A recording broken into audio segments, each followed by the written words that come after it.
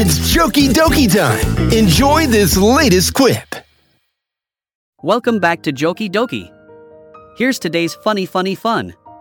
A very cranky old woman was arrested for shoplifting at a supermarket. She gave everyone a hard time, from the store manager, to the security guard, to the arresting officer who took her away.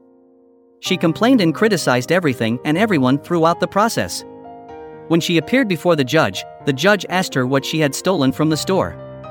The lady defiantly replied, "Just a stupid can of peaches." The judge then asked why she had done it. She replied, "I was hungry and forgot to bring any cash to the store."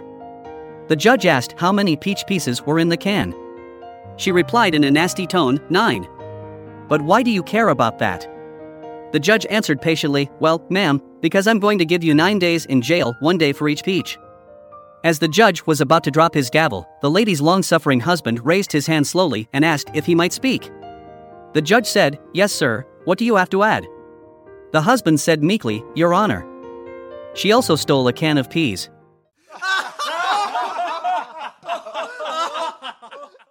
Hope you like this one. Feel free to share using the social media share button. Later.